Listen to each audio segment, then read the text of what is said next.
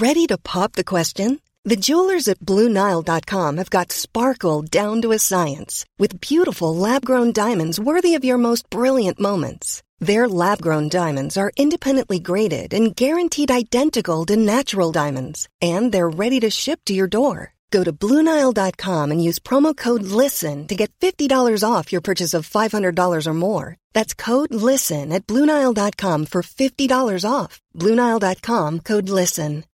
Millions of people have lost weight with personalized plans from Noom. Like Evan, who can't stand salads and still lost 50 pounds. Salads generally for most people are the easy button, right? For me, that wasn't an option. I never really was a salad guy. That's just not who I am. But Noom worked for me. Get your personalized plan today at Noom.com. Real Noom user compensated to provide their story. In 4 weeks, the typical Noom user can expect to lose 1 to 2 pounds per week. Individual results may vary.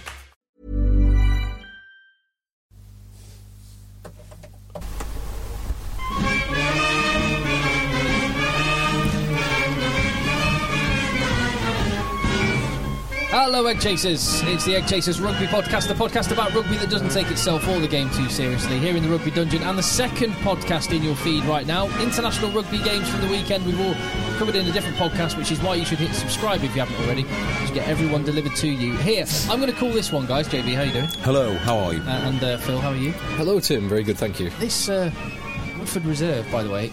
It's nice, isn't it? It's really lovely. Very smooth. Only little ones because it's Sunday and I'm a bit delicate anyway. But you were at a ball last night, weren't you? I was, black tie dinner. Was it sleep-inducing? I had a very big night on Friday out in Leeds for a mate's 40th. Went to Northern Monk Brewery, got some really nice beers in there, including a Queeper. Ooh, what's that? Quadruple IPA. What does that mean? Oh my goodness me. So an IPA, so it's all to do with the hops and other components that go into it, but an IPA generally somewhere between, 5 and maybe 7%. Yeah. You then have a double, which is generally between about 7 and 9. And then a triple, which I've had plenty of triples in the past. Generally between maybe 9.5, 10 and 11, we're 12. talking like strong zero level. Well, this was 15%. What? Beer. And what do they serve that in? It can't be pints. Steins. The standard order for that was 1/3 of a pint. Wow. So there's I can't tell you the science behind it. I can't even tell you really the concept. But it's something to do with alcohol becomes less palatable or something like the stronger it gets. And they've done something weird with the brewing process now. So they can get super high volume but not taste awful. Someone can send me a link as to how that works or what I'm trying to say. But something like that. Which is why we've got all these weird beers now. When you went black tie, do you go tie or bow tie? So I'm pretty specific with my black tie. And actually, I mentioned to my wife Claire a few tells to look out for that someone doesn't really know what they're doing in black tie. So go on, give me a tell. Wingtips. Wingtips, a white collar shirt with black tie. Yeah. So you have the wingtip collar where you can see the black tie tied around your neck. That's a no-go for black tie. No, don't do that. That's quite a common one. Yep. A clip-on bow tie, of course, is an absolute no-go. Yes, I'm that guy, unfortunately. I can't do a bow tie. Clip-on? Yeah, clip-on bow tie. I want to do a bow tie. Sorry, I thought you meant like... clip-on tie. When I had my first part-time job at Sainsbury's, it had one with a little lever clip. Yeah. There was no bit that went around your neck. So you just mean the one that goes around your neck that you clip on. Yeah. Yes. Fine. Yeah, so no-go clip-on tie. Okay. Not having a dress shirt. So just having a white shirt with a bow tie, that's also a no-go. Can I just admit, before we go on, can I just say a cheat I used to do is, because I can't tie a bow tie.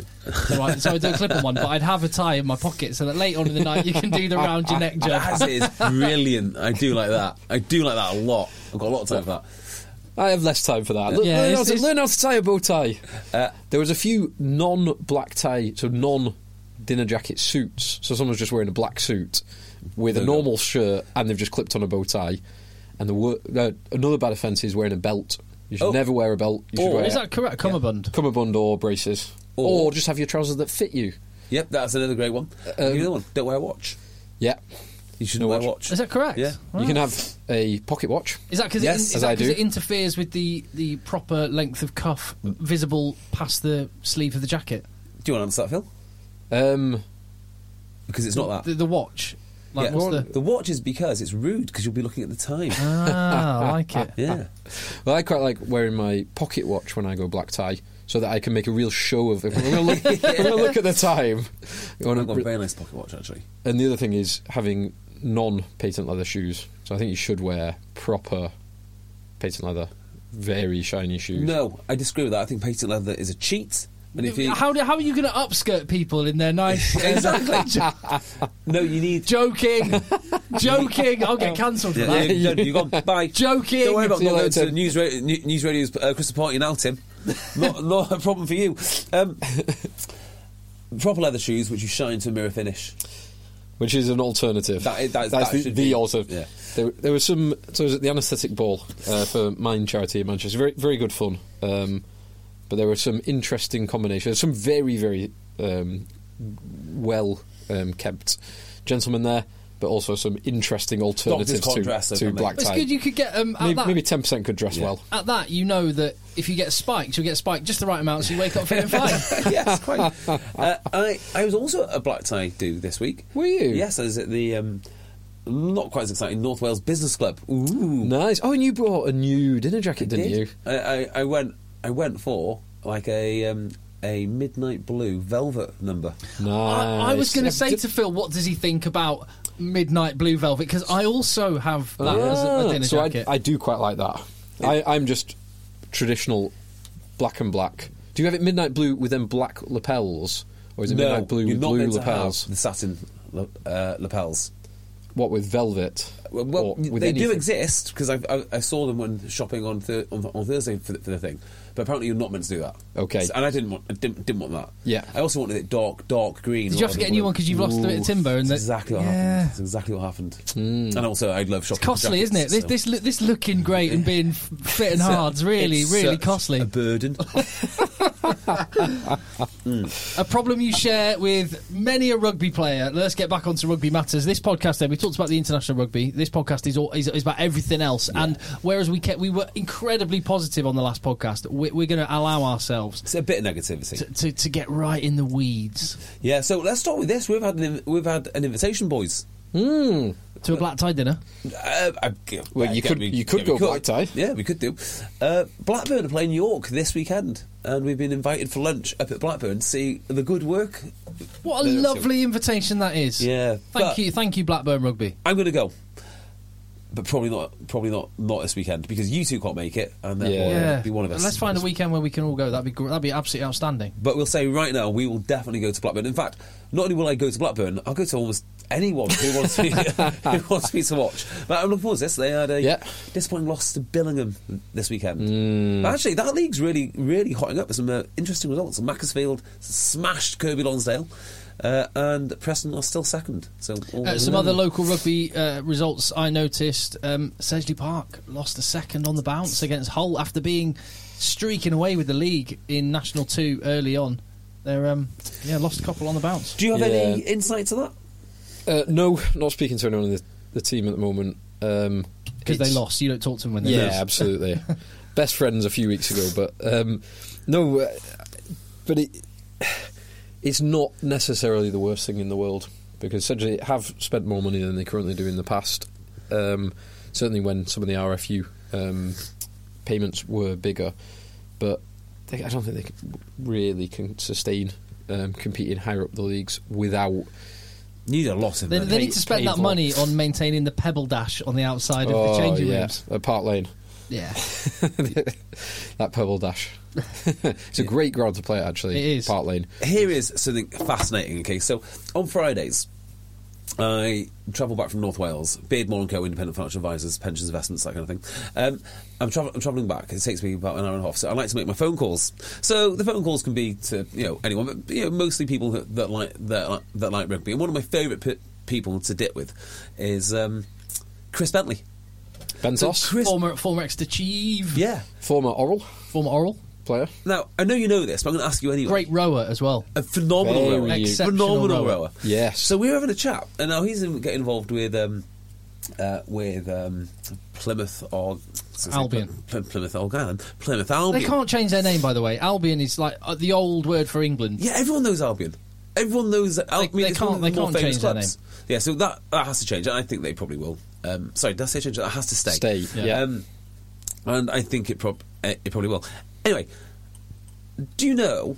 And I know you know because I've already told you, but I'm going to ask again. Who the first black player was for England? So I didn't, but I do now. Yeah. So the guy's name is Peters, and he was a fly half. England had a black fly half at the turn of the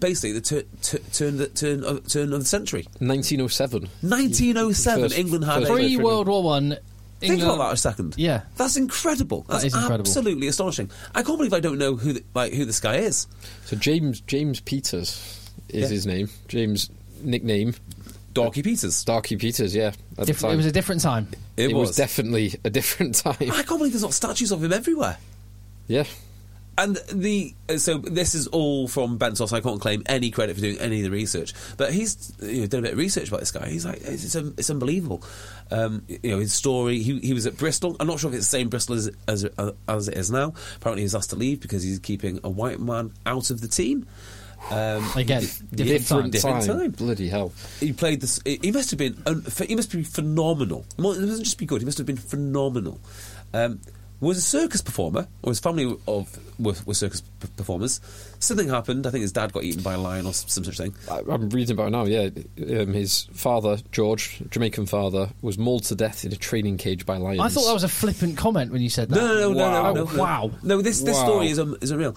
And then he goes to Fagan's orphanage, where again actual Fagan's orphanage, right? Oliver Twist Fagan orphanage. Wow. At this point, and this is my favourite phrase I've ever heard anyone ever say. I don't know if this is exactly how it's meant, but he then excelled at being an orphan. How do you excel at being an orphan? But he did, and he made it to England. That's an amazing story. That is one of the best stories I've ever heard. And the more you read about this guy, the more you're like, I am 100% in this. So well, let's start a little thing to get this guy sort of recognised and celebrated in rugby, because what an amazing story, isn't it?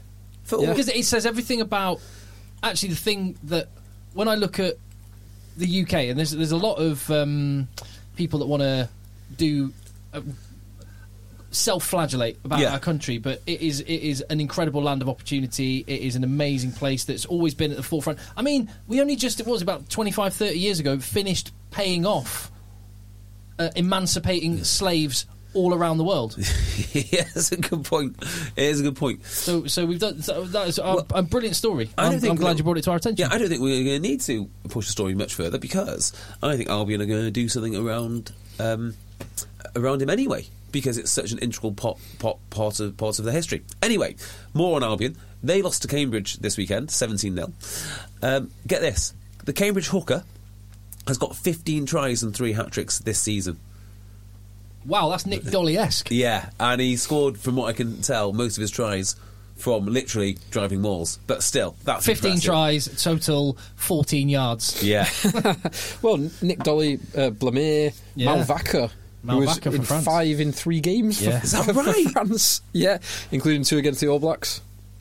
So yeah, there's some locals. There is some. Oh, right, and also I think Aylesbury beat Reading. Yes, they did, and there was a lovely moment. I got a message about the chat, and this is one of the things I really, really love about rugby. I got sent a photograph of the minute's silence at Reading versus Aylesbury, and it was for Ryan, friend of the pod.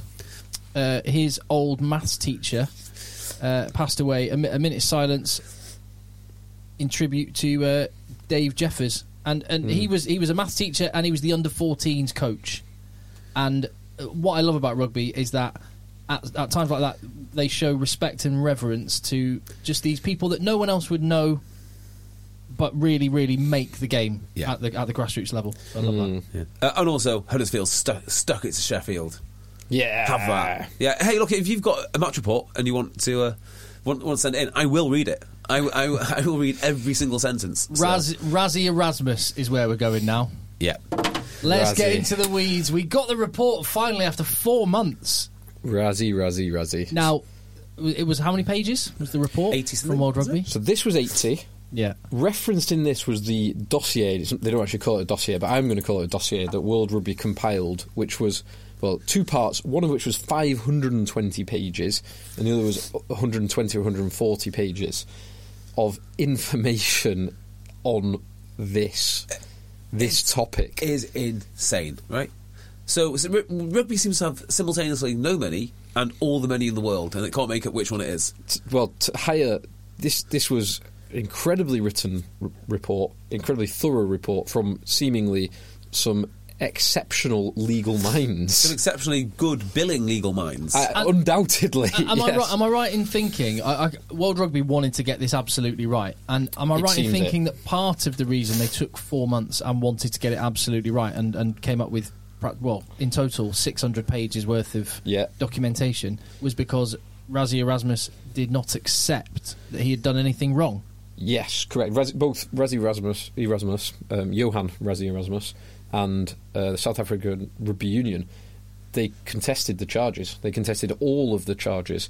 Now, there was 8 charges brought against the 2 parties. 7 were upheld.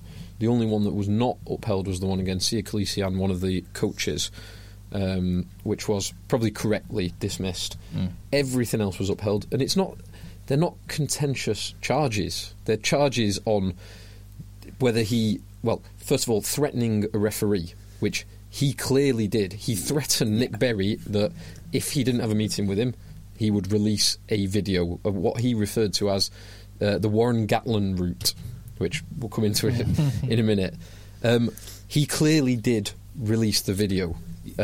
He issued it to 5 people in World Rugby, and then 40 more people on a WhatsApp group, with it being an unpassword protected video. Yeah. And he contested that. So the other charges are abusive and threatening language towards, or abusive language towards a referee in this video, and all of that side of things. And he contested all of these charges, which are, they're so clear and obvious that it's almost unbelievable that he questioned them. And actually, the QCs, in writing their judgment, do reference the fact that had he have not contested the charges, had he accepted what was clear and patently obvious a breach of multiple sections of World Rugby Code of Conduct, that they would have not had to go to this extent, and there would have been some mitigating factors in his punishment. His punishment has been necessarily made more severe because he contested everything. He should have to pay for it. Like, literally pay for it. They should have to pay for all of the time spent by solicitors and costs incurred, because this looks bloody expensive. This would have been very expensive. Well, I'm sure that would have been in the back of their mind when they came up with 2 months complete ban from rugby and 10 months from match days. Yeah, it's crazy. It's a crazy ban. 20k for the South African Rugby Union, which I can't imagine would scratch the surface of the fees for this. When Denny Salamona came from Castleford, obviously this is where the conversation was going to go, right? There's lots of legal wrangling about who pays what and so on and so forth. I'm pretty sure they settled that case out of court because of the costs. And that's just a little spat about a player going from one code to another. It's fairly clear cut. And the legal bills are racking up to such a rate. It's like, okay, just settle the costs and then we'll move on. This gets very expensive very quickly. And this has been fought all the way by South African Rugby Union and RASSIE Erasmus. Now, I've got to say, you sent a WhatsApp and it said you've got to read from page 63, was it? 61 onwards. If you read anything of this, just read 61. Well, I just think very, very unusual. I actually read the whole thing, which is not like me at all. And I started reading it, and I feel myself getting angry because, what on earth? We've dragged the director of rugby of South Africa in front of a panel for not password protecting a video. Is this really what it? And you carry on reading, and you think, maybe it's a bit more. Maybe it's a bit more. But when you get to page 61 onwards, have you read 61 onwards? Yeah, I took Phil's advice and took the shortcut. Ooh. And then you start reading with the texts that have been sent. You think, this guy needs to be dealt with. He needs to be dealt with. But I don't use this word lightly. I'm choosing my words very, very carefully. He seems unhinged. He does a little bit. Yeah, it's delusional. the fact that he's contesting, I still can't go over the fact that he's contesting the charges. And his excuses for it, for the charges, I wasn't acting in capacity as South African director of rugby. He's absolute not. And they address this. He's referring to a South Africa match. He's wearing South Africa's stash. And doing a video which he says he does every week for South Africa. This is in between the first and the second Lions test. It's just insanity. That, the fact, well, he flatly denied that there was anything abusive or offensive, or that he was, flatly denying that is absolute nonsense. There were other things as well, like I've made a little list of them. Hang on one sec. The fact that it was for internal use only, which was absolute nonsense. Yeah. And the fact that he didn't leak it, but he admitted sending it to more than 45 people. And the fact that he refers to SuperSport getting the video in the video and then says he didn't leak it. Yeah. That is absolutely crazy. The fact that he said... But what was he saying about SuperSport, though? Look, this is what the referee is sort of missing out. Was it like for technical knowledge rather than distribution? He's saying when this video makes its way to SuperSport or whoever gets hold of it, like he's telling you in the video that he's leaking it and then denying it. And the worst one for me, and we've referenced twice in his closing statements, paragraph 147 and 148, he basically goes in and says that he acted in this way because he felt that Nick Berry was acting in a racist manner towards his captain. Yeah. So he is trying to use the racist shield to defend his actions, which, as the QCs, as the judicial panel found out, there was no evidence of racism from Nick Berry. It is a totally unnecessary and spurious it's an awful accusation. Horrible thing to say about someone. It's the worst thing you can say about someone. Yeah. So you need to be absolutely sure of yourself before you throw that word around in that capacity about an international referee. It's outrageous. Yeah. To accuse Nick Berry of being racist, to try and defend your absolutely unacceptable actions is a disgrace. It really is. That's what I ban him for. I mean, the whole sentencing alone would just be for that. Really, it's unacceptable. You do not do this. You do not behave in this childish manner.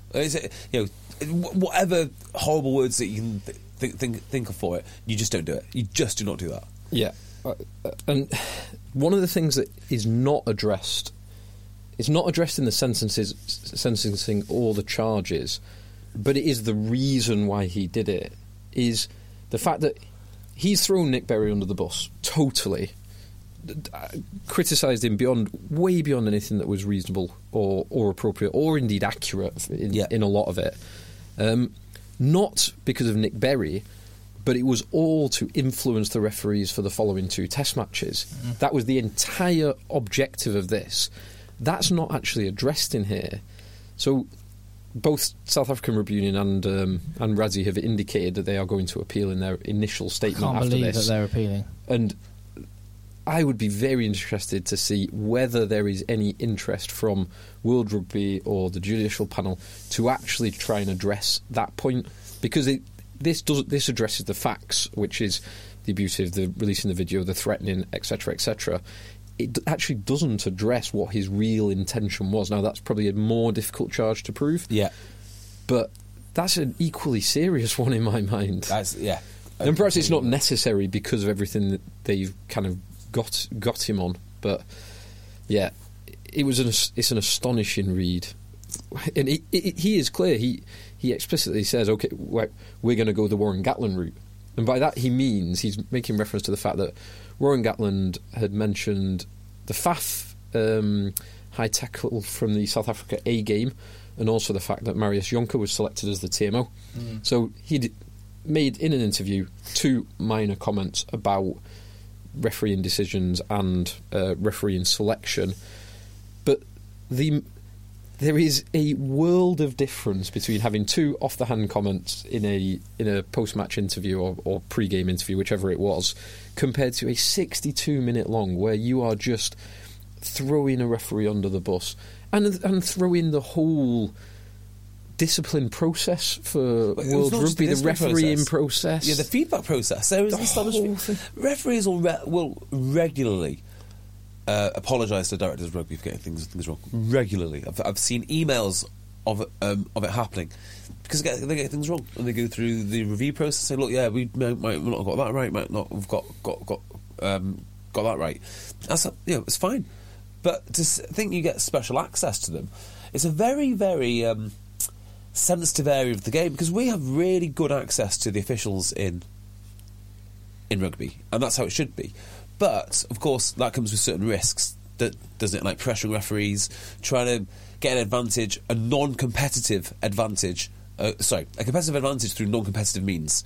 And I mean, that's really, really serious, and that brings the whole game into disrepute. Really, it makes it non-credible.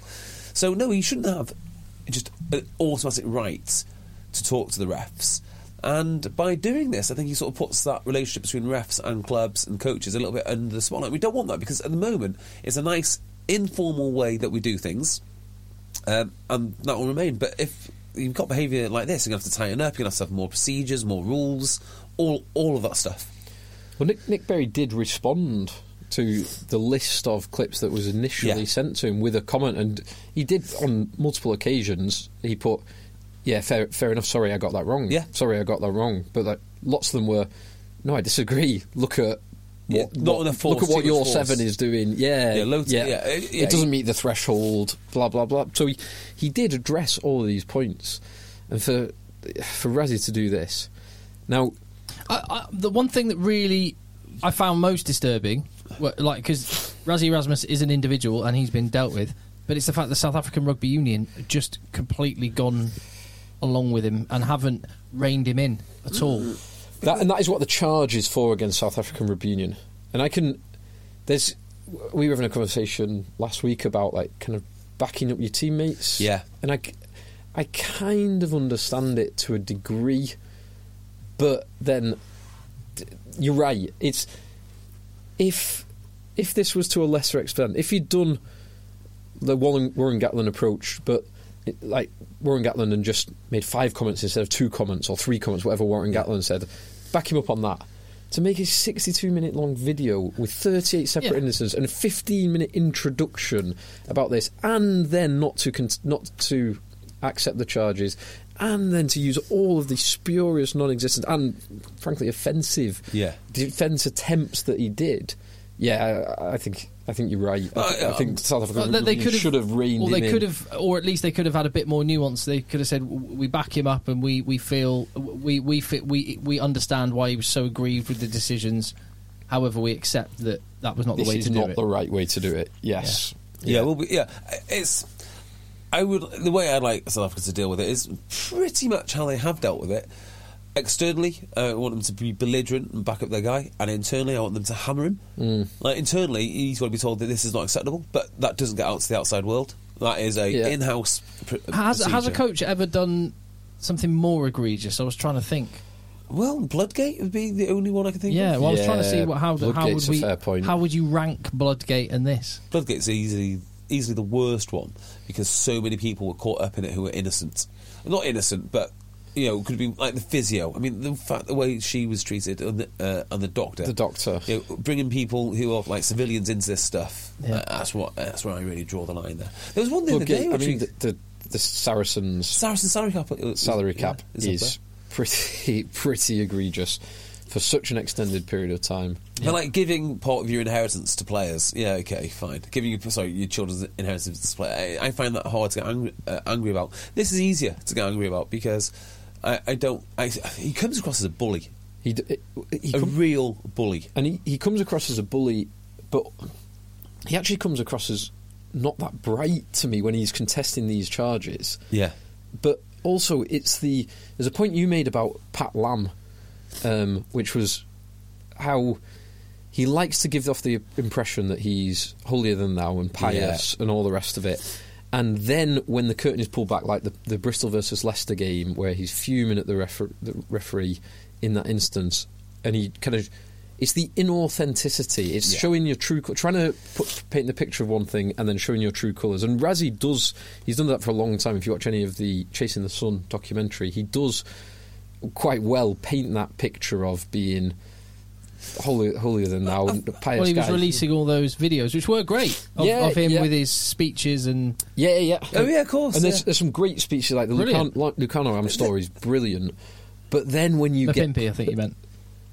Mapimpi it is, yeah. Is it Mapimpi? Mapimpi, yeah. He has to give himself his jersey or something. Yeah, they put the names of family members and stuff, yeah. All that's... They had some genuinely incredible stories and incredible moments. But it's the contradiction between having that side and then showing your true colours. It makes it almost seem... If you are just a dickhead, if you are a Steve Diamond or an Eddie Jones, then... That's fine. It's less offensive it is, when you show your true colours, because everyone knows your true colours all the time. Yeah, don't dress it up as something which is not. But there again, people are complex. True. And this is something which we need to sort of bear in mind. So, if you look at like histories, particularly of like leaders of men in particular, I think of like Ernest King, who was the naval officer in charge of the US Navy in the Second World War, and you read about this guy. The guy's a monster. The guy's a legitimate monster. Well, Winston Churchill, First World War to Second World War, very, very different. The people at Gallipoli don't thank him for. No. Yeah. You know, all of these, a lot of leaders are just absolute animals. And what is Razzie Erasmus's job? It's to get physically dominant young men to smash into other physically dominant young men. Yeah. It's about getting his team, specifically in South Africa, to bully other people. It's not surprising that he's a bully. It does not surprise me one bit that he's a belligerent, abrasive bully. He won a World Cup. But that's what I pay him to do. And he won a Lions tour. Yeah. And this is the... and I can kind of get this perspective that if you're a South African hearing us really have a go, and quite strongly have a go at his actions, you might not care, because you won a World Cup. Razzie has won you a World Cup and he's won you a Lions tour. He's done more than that. He's made South African rugby relevant again. It was a joke. It was an absolute joke. They had all these specimens, they couldn't pass a ball.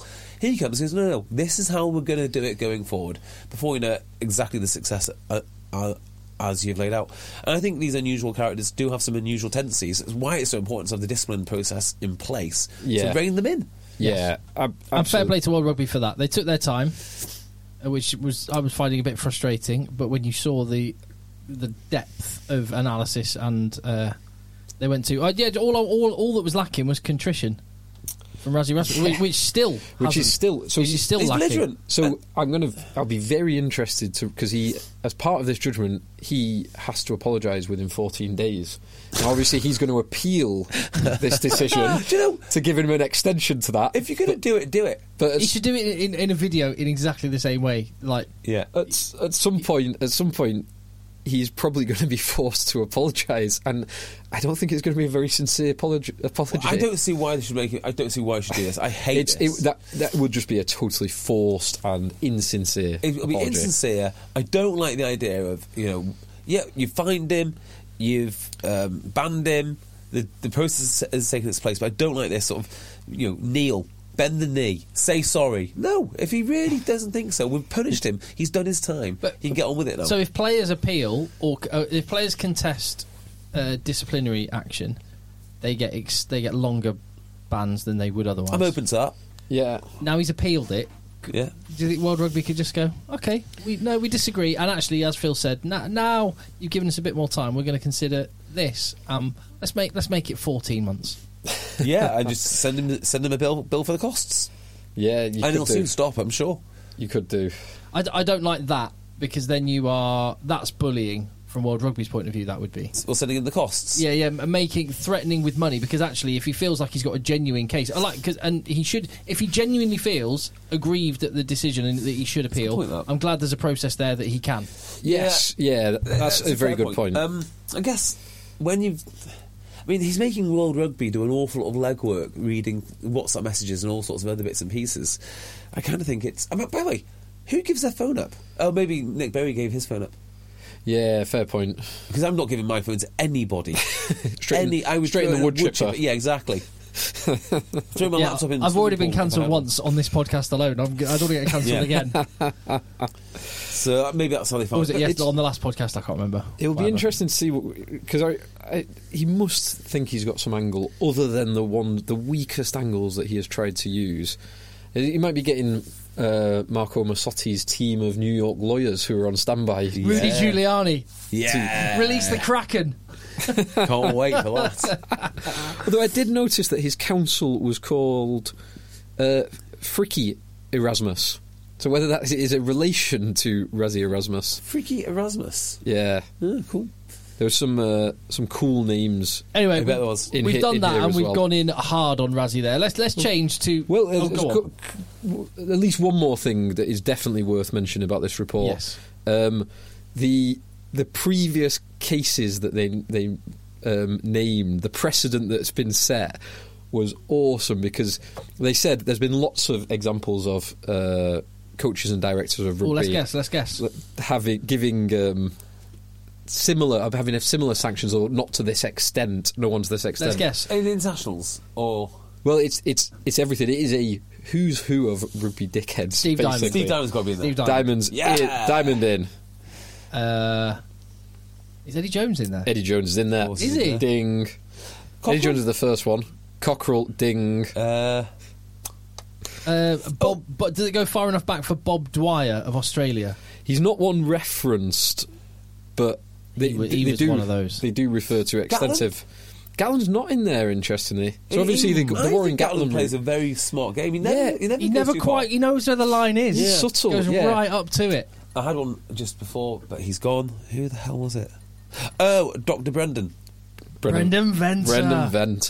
And the other one who's not a DOR was Eliota Fuamina Sao Paulo. Yes, I can see why he might make a list of dickheads. He's got some spicy takes. Yeah. Yes. And by the way, we say dickhead in the New Zealand rugby sense.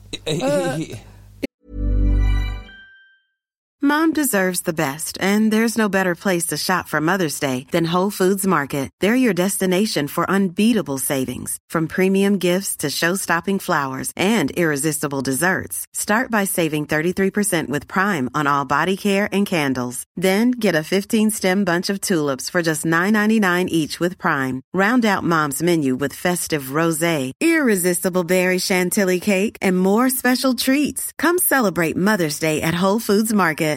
Hey, Dave. Yeah, Randy. Since we founded Bombas, we've always said our socks, underwear, and T-shirts are super soft. Any new ideas? Maybe sublimely soft. Or disgustingly cozy. Wait, what? I got it. Bombas. Absurdly comfortable essentials for yourself and for those facing homelessness. Because one purchased equals one donated. Wow, did we just write an ad?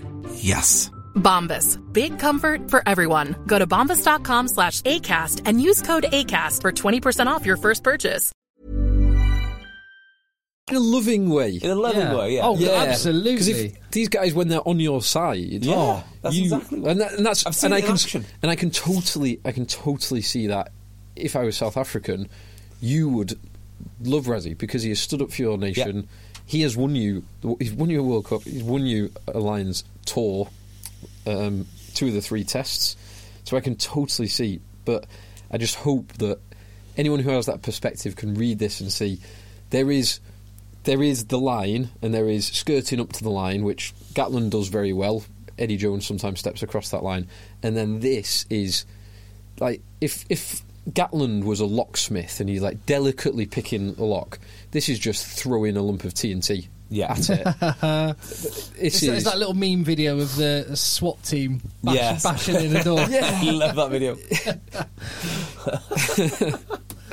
Crikey. Well, let's change something. Well, we just mentioned Steve Diamond. He has been confirmed as the lead rugby consultant at Worcester Warriors. So what was their result this weekend? They 68-13. Correlation's not causation, but I'm telling you, something's happening there. Great move by Worcester. Chris Ashton will be delighted as well. It's a lifeline for him. I tell you what a story this is. So, Chris Ashton, Mutual consent, leaving Sale, allegedly. Don't think it was for 1 second, but let's just go with what, the press release. Yeah. There'll be an NDA to prevent anything else coming out. Having left Quins acrimoniously after leaving Saracens. So one of Steve Diamond's off-the-shelf NDAs, by the way. Get me the file. Just signs it. Okay, so this is how I see this in my head. This is the image that I've got of Chris Ashton. So he's playing for Worcester. He's not happy. He does the old Chris Ashton trick of complaining to the higher ups about the direction of the club. The coaching is up to standard. Look, we need new coaches. What do Worcester do? They listen to him and they bring in Steve Diamond. Chris, we've sorted it out, mate. Here he is. Not that one.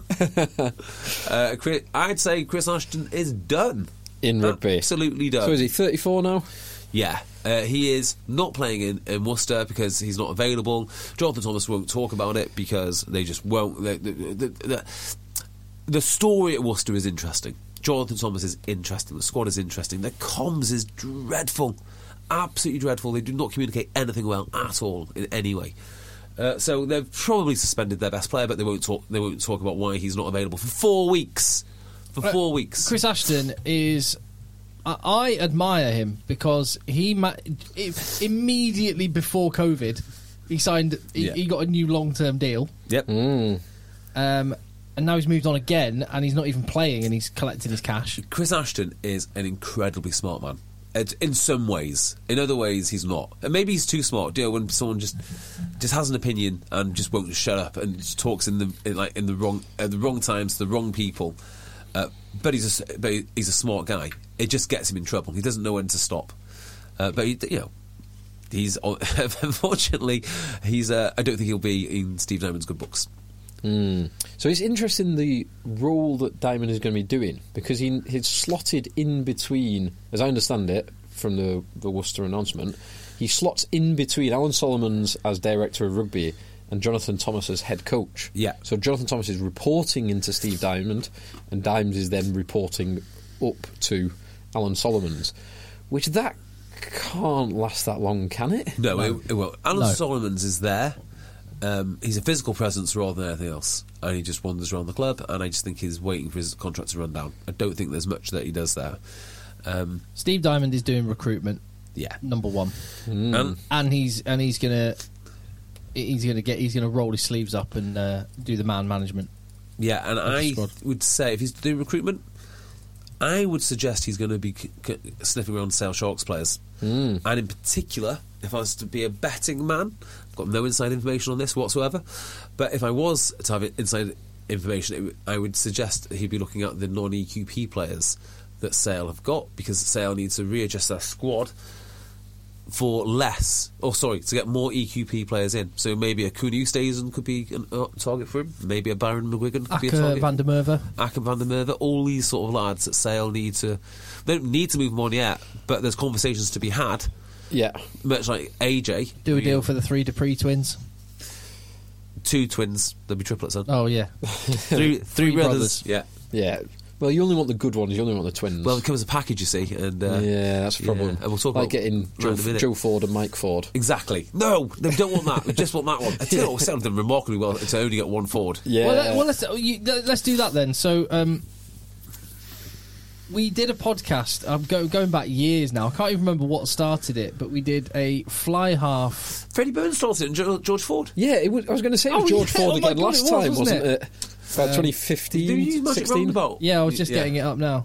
Magic Roundabout theme. So let's do a fly half merry-go-round segment on this podcast, because big news, which we were talking about it last week, and we were landing on the side that he's not going to leave Leicester. Nope. He's just trying to engineer himself the best possible deal he can, but George Ford's not going to leave the biggest club in England when they're just about to really start doing things. It's madness. He's been there for so many years when they've been awful. They finally get good. Bye. And he's off. Maybe he doesn't like being good. Maybe that's the thing. Why didn't he want to go back to Bath then? Yeah, yeah, I'm ready now. You're ready for me. I don't know why. So everything we said last week was right. every single thing we said doesn't stack up. The money in Leicester is great. He can be a marquee player there. You can't be at Sale. Everything was right, except for one small detail. He really wants to come back to North West. He's an Oldham lad. It's his legitimate thing. He's got 2 businesses. His partner's up here. He wants to come back. So less money is on the table for him. He's taking it. It's less than 2 hours away. What's that, Leicester? Guess, but it's a 10-minute flight, as Man United did the other week. Oh, yeah. Ridiculous. They flew there? They flew to Leicester. What? Yeah. 10 minutes in the air.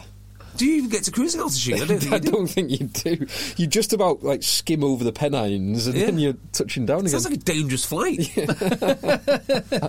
Anyway. Fine. Just do your airship idea. Airlander. Well, pilot episodes is back this Wednesday, so awesome. I might talk about Airlander. Yes. What was I saying? So yeah, George Ford. It makes sense. Makes sense. Yeah, they're just the family pull, the partner, the business, the future, the life beyond rugby, which I suppose you will be thinking about now. 100%. He's 28 though. He's got 6-7 more years of being able to play at this level and command. He'd command the best part of $1 million, €1 million salary in France. But I do. Yeah, no, I agree with you. And life is short. But he has earned plenty of money and. I get you when you get to 28 and you're in a relationship for a while. Particularly rugby players tend to have children earlier, don't they? Yeah, much earlier. But just when I've been chatting to players around, and I was just listening to, was chatting with Dan Bigger when I worked at a Gloucester game earlier this season, and he's doing up a house in South Wales, and he's got small kids, and he's just turning 30, and yes, he will get big offers to go to Japan. But I was listening to him, sort of thinking. Yeah, that Japan thing might not work when you've got kids of a certain age. You might actually be no, I just want to go and... Yeah. I've been travelling around, I've been working every weekend. I want to... The light is there at the end of the tunnel where I'll be doing something different and I want to base myself there. Do you know, the £1 million a year is a lot of money in France. Obviously it is. It's life-changing. But for someone like George Ford, the local currency of reputation is huge. Mm-hmm. So if you're in an area... Like the Fords in Oldham. I was working in Oldham for 5 years.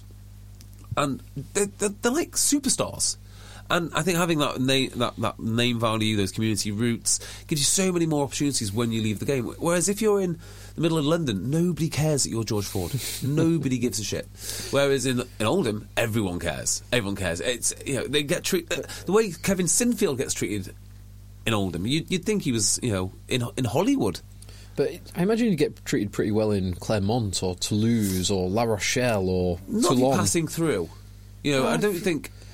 You can maybe look at what Wilkinson did. That is true. Wilkinson, he's a god. He's quite a good example. Yeah. So and there's lots of guys who didn't have as. I would love to see George Ford in Clermont. Clermont would or be Toulouse. Clermont would be a nice fit. So do you think guys like his signing? That's what I want to know. There's 2 neutrals. Well. Having lost AJ McGinty, yes, on the one hand, I think Sale have got a clear number 1 fly half who is absolutely awesome. On the flip side, because of the reason you said, they can't marquee him like Leicester could. Yep. And he will be very expensive. He still, I'd like to think, will be in Eddie Jones's reckoning with England. Yep. Mm-hmm. Means I don't know if they're going to... I think AJ McGinty was... of significantly more value to them than George Ford potentially could be. But if they're both the same amount of money... if they're both the same amount of money... which is... the most likely Which now. is possible, yeah. It's possible that they're not... certainly not mild, pulls apart. Not what AJ McGinty was on. Sanderson said in the press conference this week that they were on broadly similar money. Yeah. A little bit more for Ford. Yes, but if they're similar, I think it's quite smart. And I think it could very well be that Ford only features as a bit part player for England over the next few years. Well, looking this weekend. It's looking that way. Yeah. Farrell's not going anywhere, I don't think. No, well, Farrell's out for 12 weeks or whatever it is. Might miss the start of the Six Nations. But Marcus and Slade? Yeah. So, anyway, I am not sure on this deal. I'm not sure at all. I do quite like it. I think it's a good move. On the face of it, move for Sale. Yeah, on the face of it, it's great. I think it's a better move for Sale than it is for George Ford, actually. Apart from the local lad stuff, if I was advising George Ford, I'd be saying Clermont, Toulon, La Rochelle, Japan. Japan, yeah. Yeah, but Ford also wants to win stuff. He really wants to win stuff. So Japan is if you want to just go and drink special brew, strong zero, not special brew. Yeah, not. It's basically the same thing. So yeah, it amounts to the same thing. Yeah. Well, let's break down the impact of this then. Okay, so Sale bring in a genuine world-class fly-half, I think. Yeah. And that's really good. So, yeah, kudos to them. I don't really like it in terms of, the whole narrative Alex Anderson is a genius type stuff, because, any genius can sign the best fly-half. Who happens to live 10 miles, grew up 10 miles from your stadium. I could be that genius. I could literally spend money on a fly-half. That's fine. So I don't really like it from that angle. I don't think you should try and replace a player like for like. I think it's very, very difficult. Now, with Ford, he is undoubtedly an upgrade. It pains me to say that, because I really, really like AJ McGinty, but he is an upgrade. I think any impartial observer could make that case.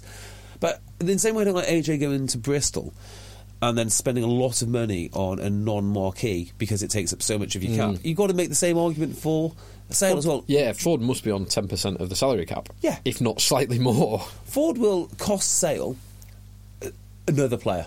So someone's going to have to go, or a couple of lads will have to go. A few lads. Yeah. A few lads. I mean, if you take, just over 5 million excluding marquee players, 40 guys in the squad, that means the average guy can only be on, 120, 140k, something like that. Yeah. So that means you're getting rid of 4 players for average. And I know that's the mean. The modal player will probably be on lower than that. Yeah. But yeah, so you're losing multiple opportunities for different guys. Exactly. So that's the first thing. The second thing is, who loses out from this? There's some interesting politics to be played out, because the guy who's going to be most annoyed would be Rob Dupree. Now, Rob Dupree is a standalone player. Fine. Who cares if Rob Dupree is upset? Rob Dupree is the head of the Rob Dupree Union, the Dupree Brother Union. Well, that's a little bit more tricky, isn't it? This is why politics and signing families and whatnot isn't always the best way to go. As Bath found out when they sacked George Ford's dad, and then Leicester found out when they sacked George Ford's dad. So, and also, Sale did once sack Joe Ford. So, it all it's all like swings and roundabouts. So there could be a little bit of turmoil there. Sale also, I do believe, and I've been told this is not a thing, but I really can't see Faf hanging around for much longer. I think he's grown, not outgrown the club, because he hasn't. I think the club is sort of moving on quite nicely without him. I think they love Rafi. I love Rafi. Yeah, that looks like the future to me. There's a lot of money there to be spent. He is the second marquee player, I think, which means they can't replace him if he goes. But if Lude wants to go as well, they could be in the middle of a revolution here.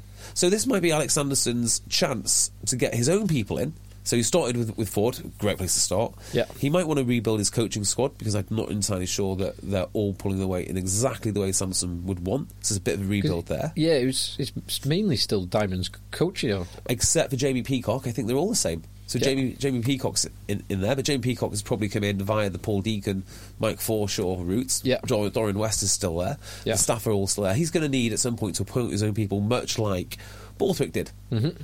So George Ford is leaving a team which has gone through that horrible process of getting where they are, to a team which I don't think will go nearly to the depths that Leicester went to, but they're going to be revolutionising, I would say, in the next few years, because if Faf and Lude decide to up sticks and go, which is widely rumoured and continues to be rumoured, it is would make sense from a couple of angles. So if those two go, that's like your cultural leaders. And what about are the Duprees okay with this? Because you've actually got to consider their opinion when it's through. You don't have to consider Rob Dupree.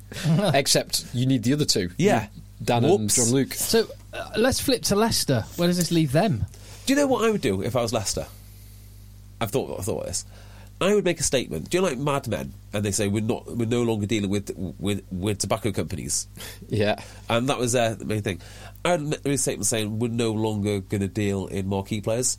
We have a wage structure, and we will use our marquee signing sensibly, but it'll be within our wage structure. And the person we're going to marquee is one of the senior players, and there'll be a group of 5 of them, like at Ellis Genge, for instance, and you just marquee him because it's sensible. But don't go out and get a big marquee guy, because there's only one of them. I mean, what difference is it going to make? Well, yeah, it was 2. Is it flipped to 1? It's 1 now. Unless you grandfather 2 in, right? Okay. So Sale have 2, but Leicester have 1. So Leicester do now have a marquee space available because George Ford was their guy. Was there. Because he'd been there for more than 3 years. Yes. So you can't replace George Ford. Spend it on locks and tight head props.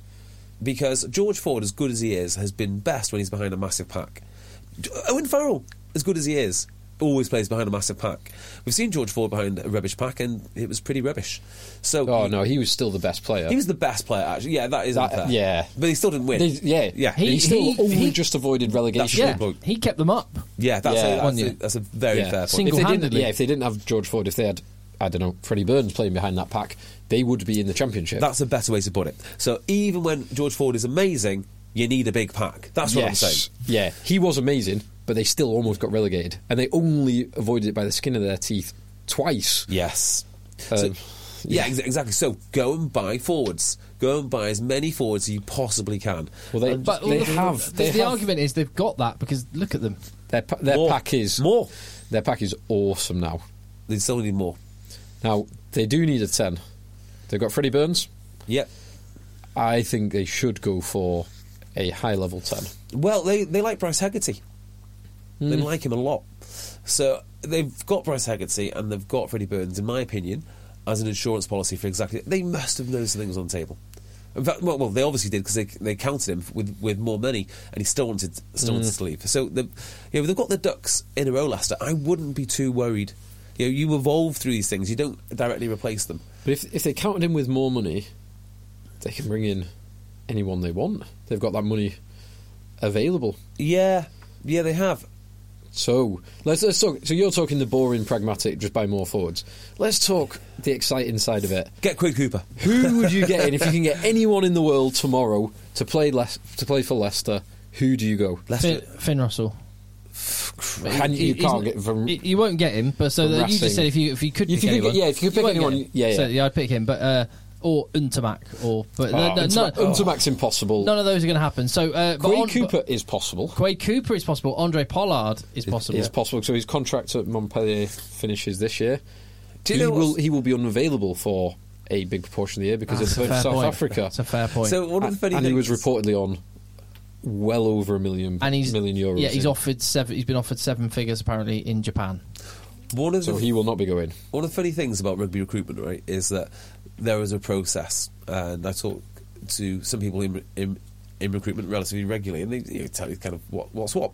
And I'll give you an example of the process, right? So this won't be. I'm not breaking any news here, but they'll start off with like hundreds of names. And then hundreds of names will be whittled down to a handful of names, and then a handful of names will be whittled down to a bunch of coaching videos, and then a bunch of footage videos, and then from there they'll start getting personal references, like extras do, and then eventually they'll hold some interviews and some meetings, and they'll get their player. Very, very common practice. That's what they do for the third choice second row. When it comes to a fly half, they'll literally have three names. They'll put more time and effort into their £120,000 third choice line-out jumper than they will the 700k fly half. That's like the fact that when I bought my house, I didn't even see the upstairs before I went. Yeah, I was the first person to see the house, and I turned to the estate agent and went, "That one. If I give an asking price offer now, can you make sure nobody else sees it?" And they went, "Yeah." I went, "Right, I don't want anyone else to see this." But I spent legitimately hours going through coffee machines before I arrived on the one I went with. But that's almost as much as many people's house, your coffee machine. Yes, that is true.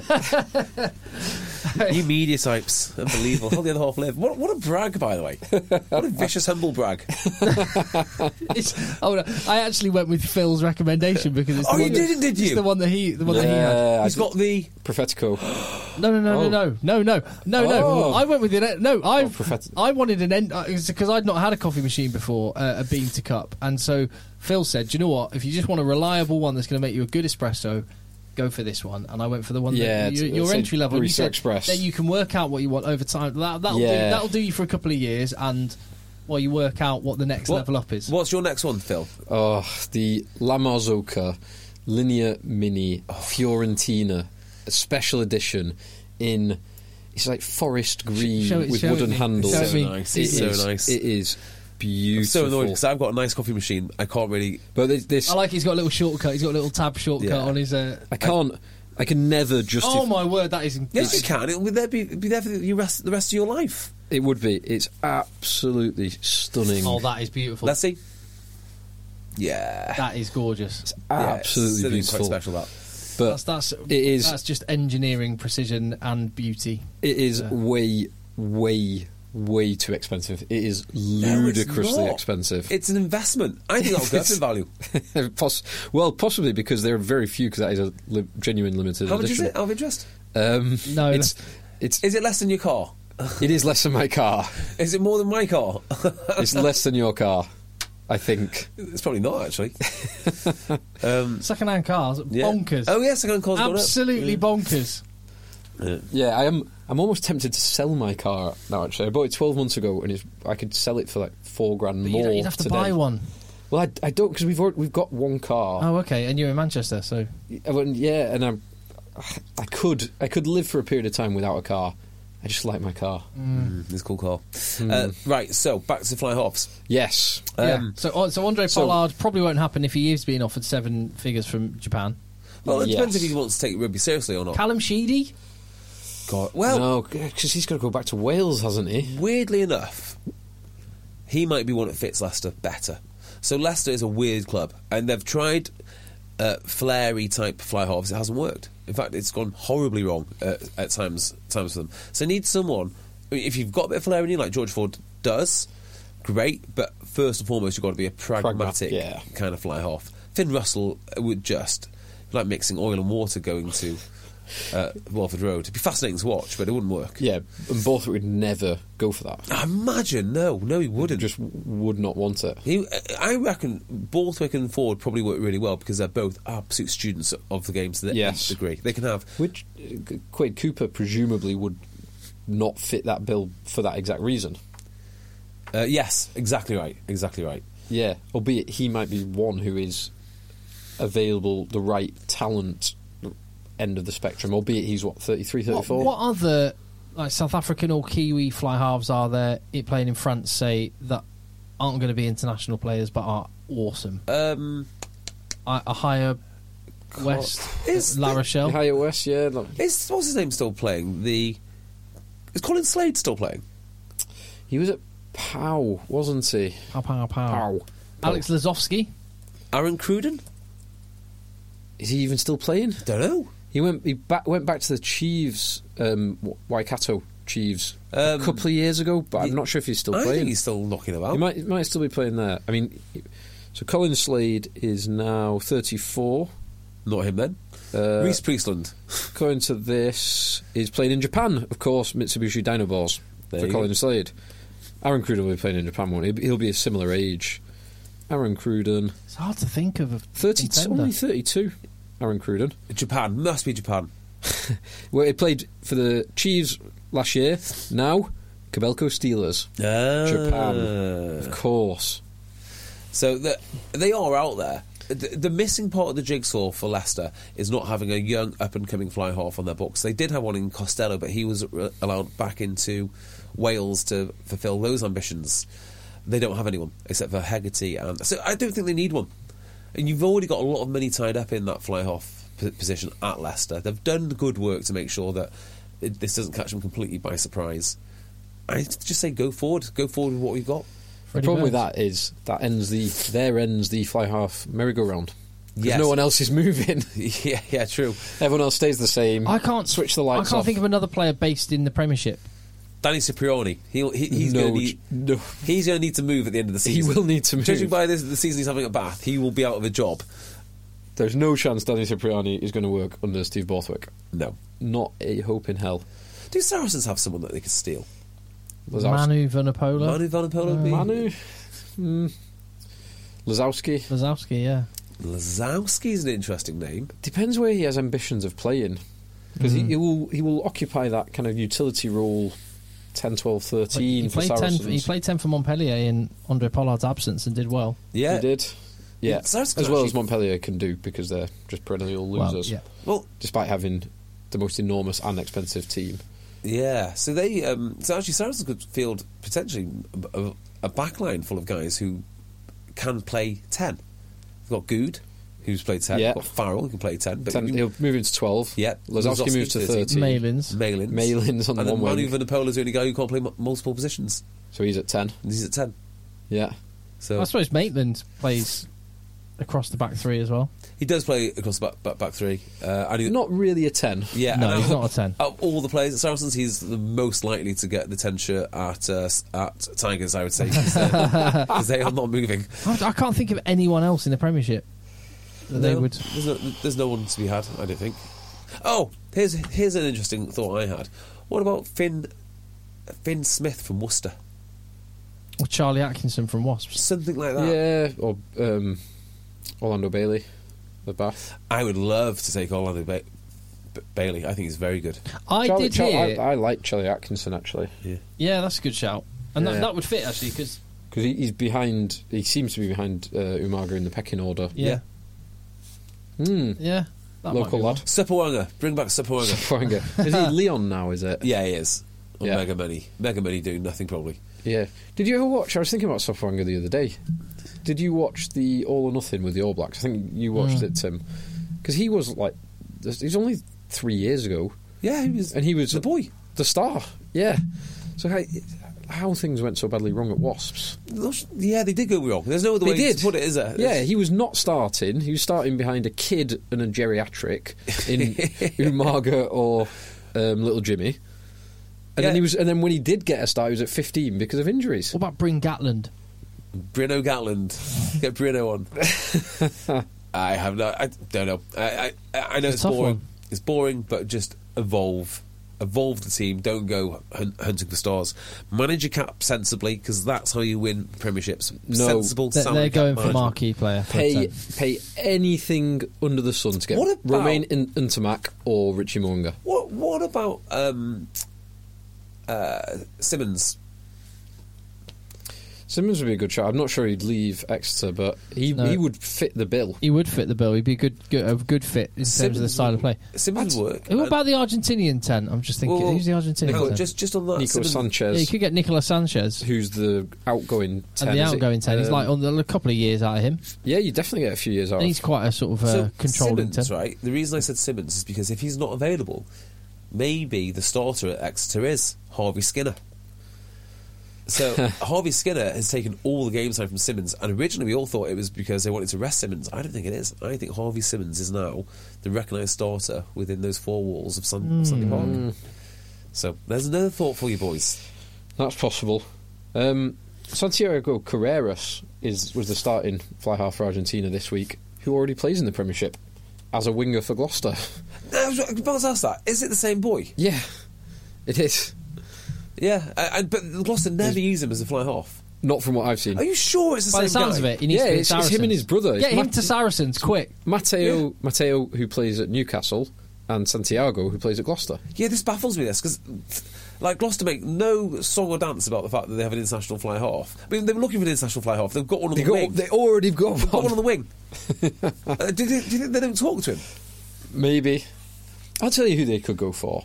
It might be a tough sell, but France have got 3 incredibly young, incredibly talented fly halves. They cannot possibly all play at once. They've tried working Jalibert and Ntamak. Yeah. Ntamak is the boy. Ntamak starts at 10. They don't historically. You made this point, JB. France don't historically have a ball playing centre. They like ball playing 9 and 10. Occasionally ball playing 15. John Dante. And then Dante and Fiku, or Fiku and Vakatawa. Yeah. Or Bastero and another Bastero. The third choice France fly half is Louis Carbonell, who is very young, incredibly talented, playing at Toulon, who are not the Toulon of a few years ago. They'll still have a lot of cash. They'll have a bit of... Bougelad's not there anymore. Not got as much cash as they would have done. I'd go for him. Yeah, that's not a bad shout. That's a great shout. He is maybe not a Borthwick type player. He's a spirited, cheeky chappy, and also not that it should talent. It's obviously a barrier, but if he doesn't speak English and Borthwick's got incredibly complex ideas that he needs to tell him, and you're letting this young lad run the attack, and instead of saying dummy switch, he says falsy slicey. It's going to be some things can get lost in translation. Possible, but yeah, that's a talented player. Any suggestions? Available. Let us know. Yeah. We've probably contact headchasers@gmail.com. There's probably like a couple of incredibly obvious ones that we've missed. I tell you what an exciting time to be at Leicester Tigers, though, because if you are the guy responsible for recruitment, you've now got a fly half to replace, and you've got a marquee cap and a marquee. Yeah, so potentially unlimited money.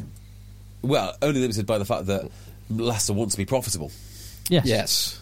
That's the only small issue. But they also have the deepest pockets outside of the salary cap of any club. They do and they don't, in the UK. Like their owners are not particularly wealthy.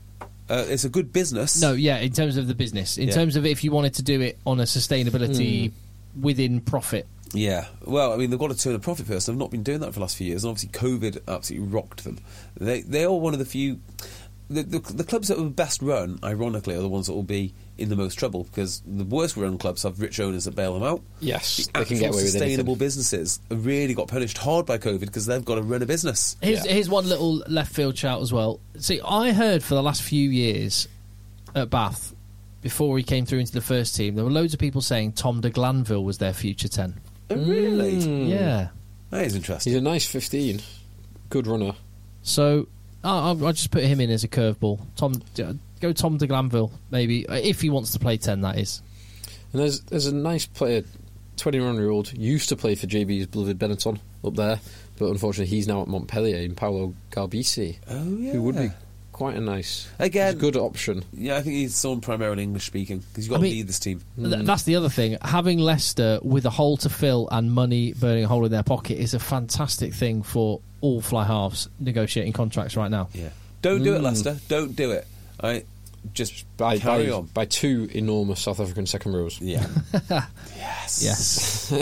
Another two. Imagine. Well, do you know who is looking for a job? I think he's looking for a job. I don't know if this for sure, actually.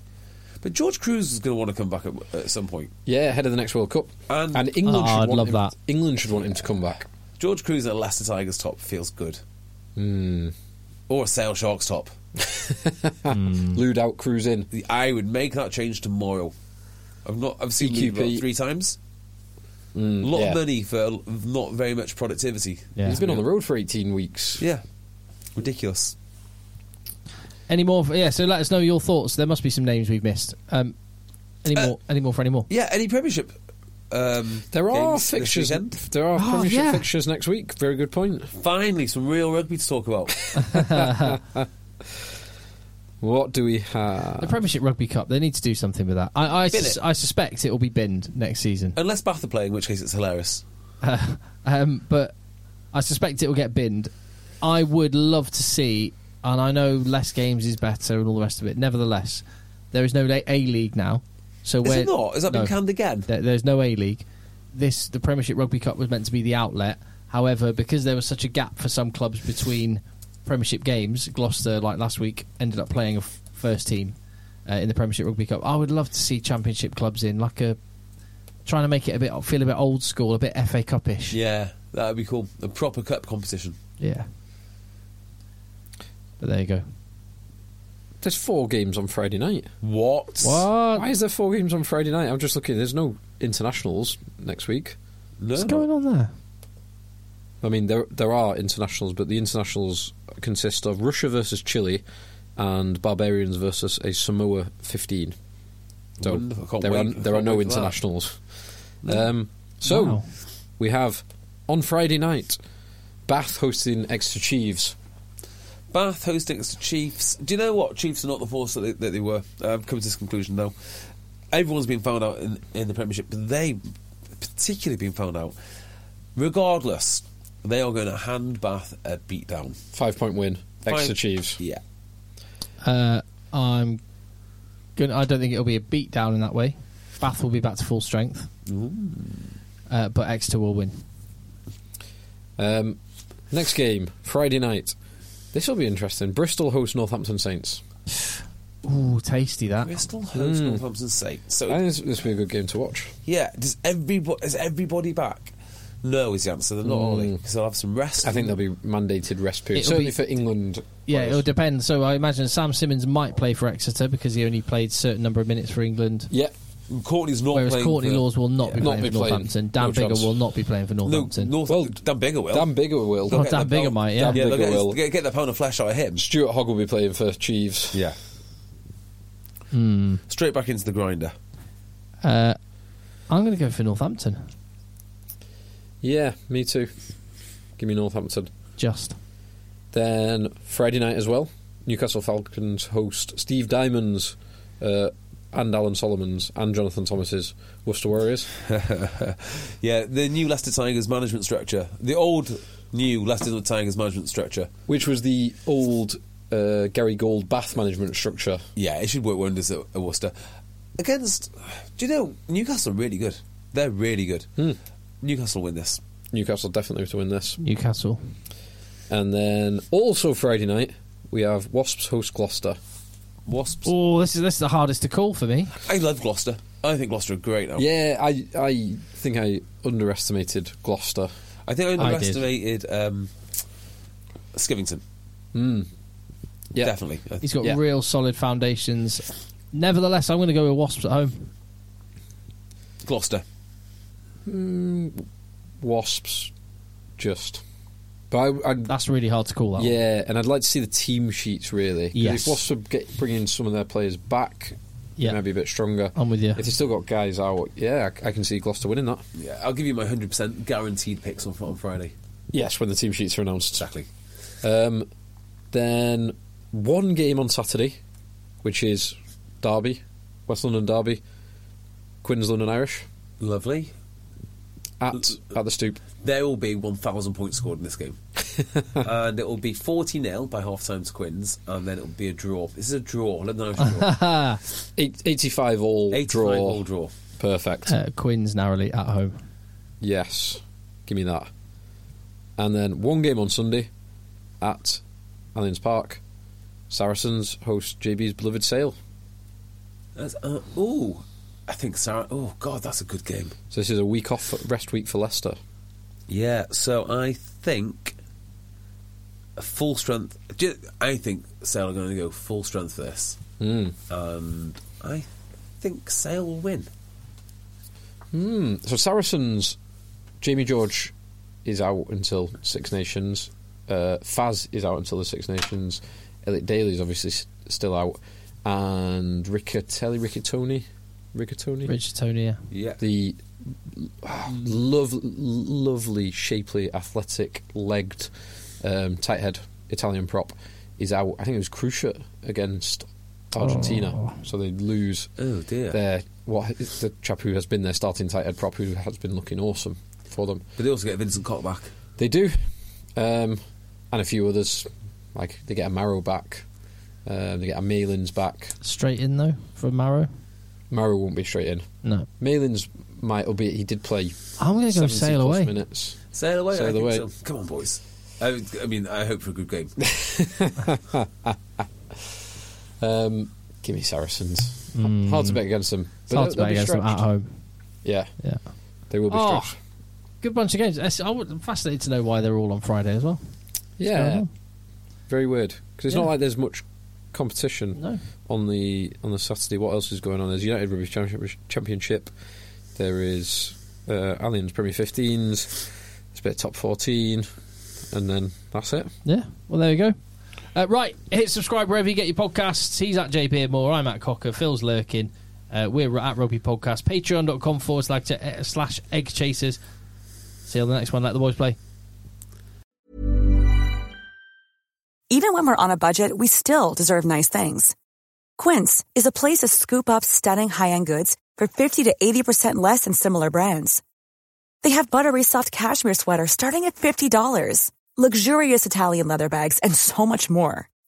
Plus, Quince only works with factories that use safe, ethical, and responsible manufacturing. Get the high-end goods you'll love without the high price tag with Quince. Go to quince.com/style for free shipping and 365-day returns. Mom deserves the best, and there's no better place to shop for Mother's Day than Whole Foods Market. They're your destination for unbeatable savings, from premium gifts to show-stopping flowers and irresistible desserts. Start by saving 33% with Prime on all body care and candles. Then get a 15-stem bunch of tulips for just $9.99 each with Prime. Round out Mom's menu with festive rosé, irresistible berry chantilly cake, and more special treats. Come celebrate Mother's Day at Whole Foods Market. Planning for your next trip? Elevate your travel style with Quince. Quince has all the jet-setting essentials you'll want for your next getaway, like European linen, premium luggage options, buttery soft Italian leather bags, and so much more. And is all priced at 50 to 80% less than similar brands. Plus, Quince only works with factories that use safe and ethical manufacturing practices. Pack your bags with high-quality essentials you'll be wearing for vacations to come with Quince. Go to quince.com/pack for free shipping and 365-day returns.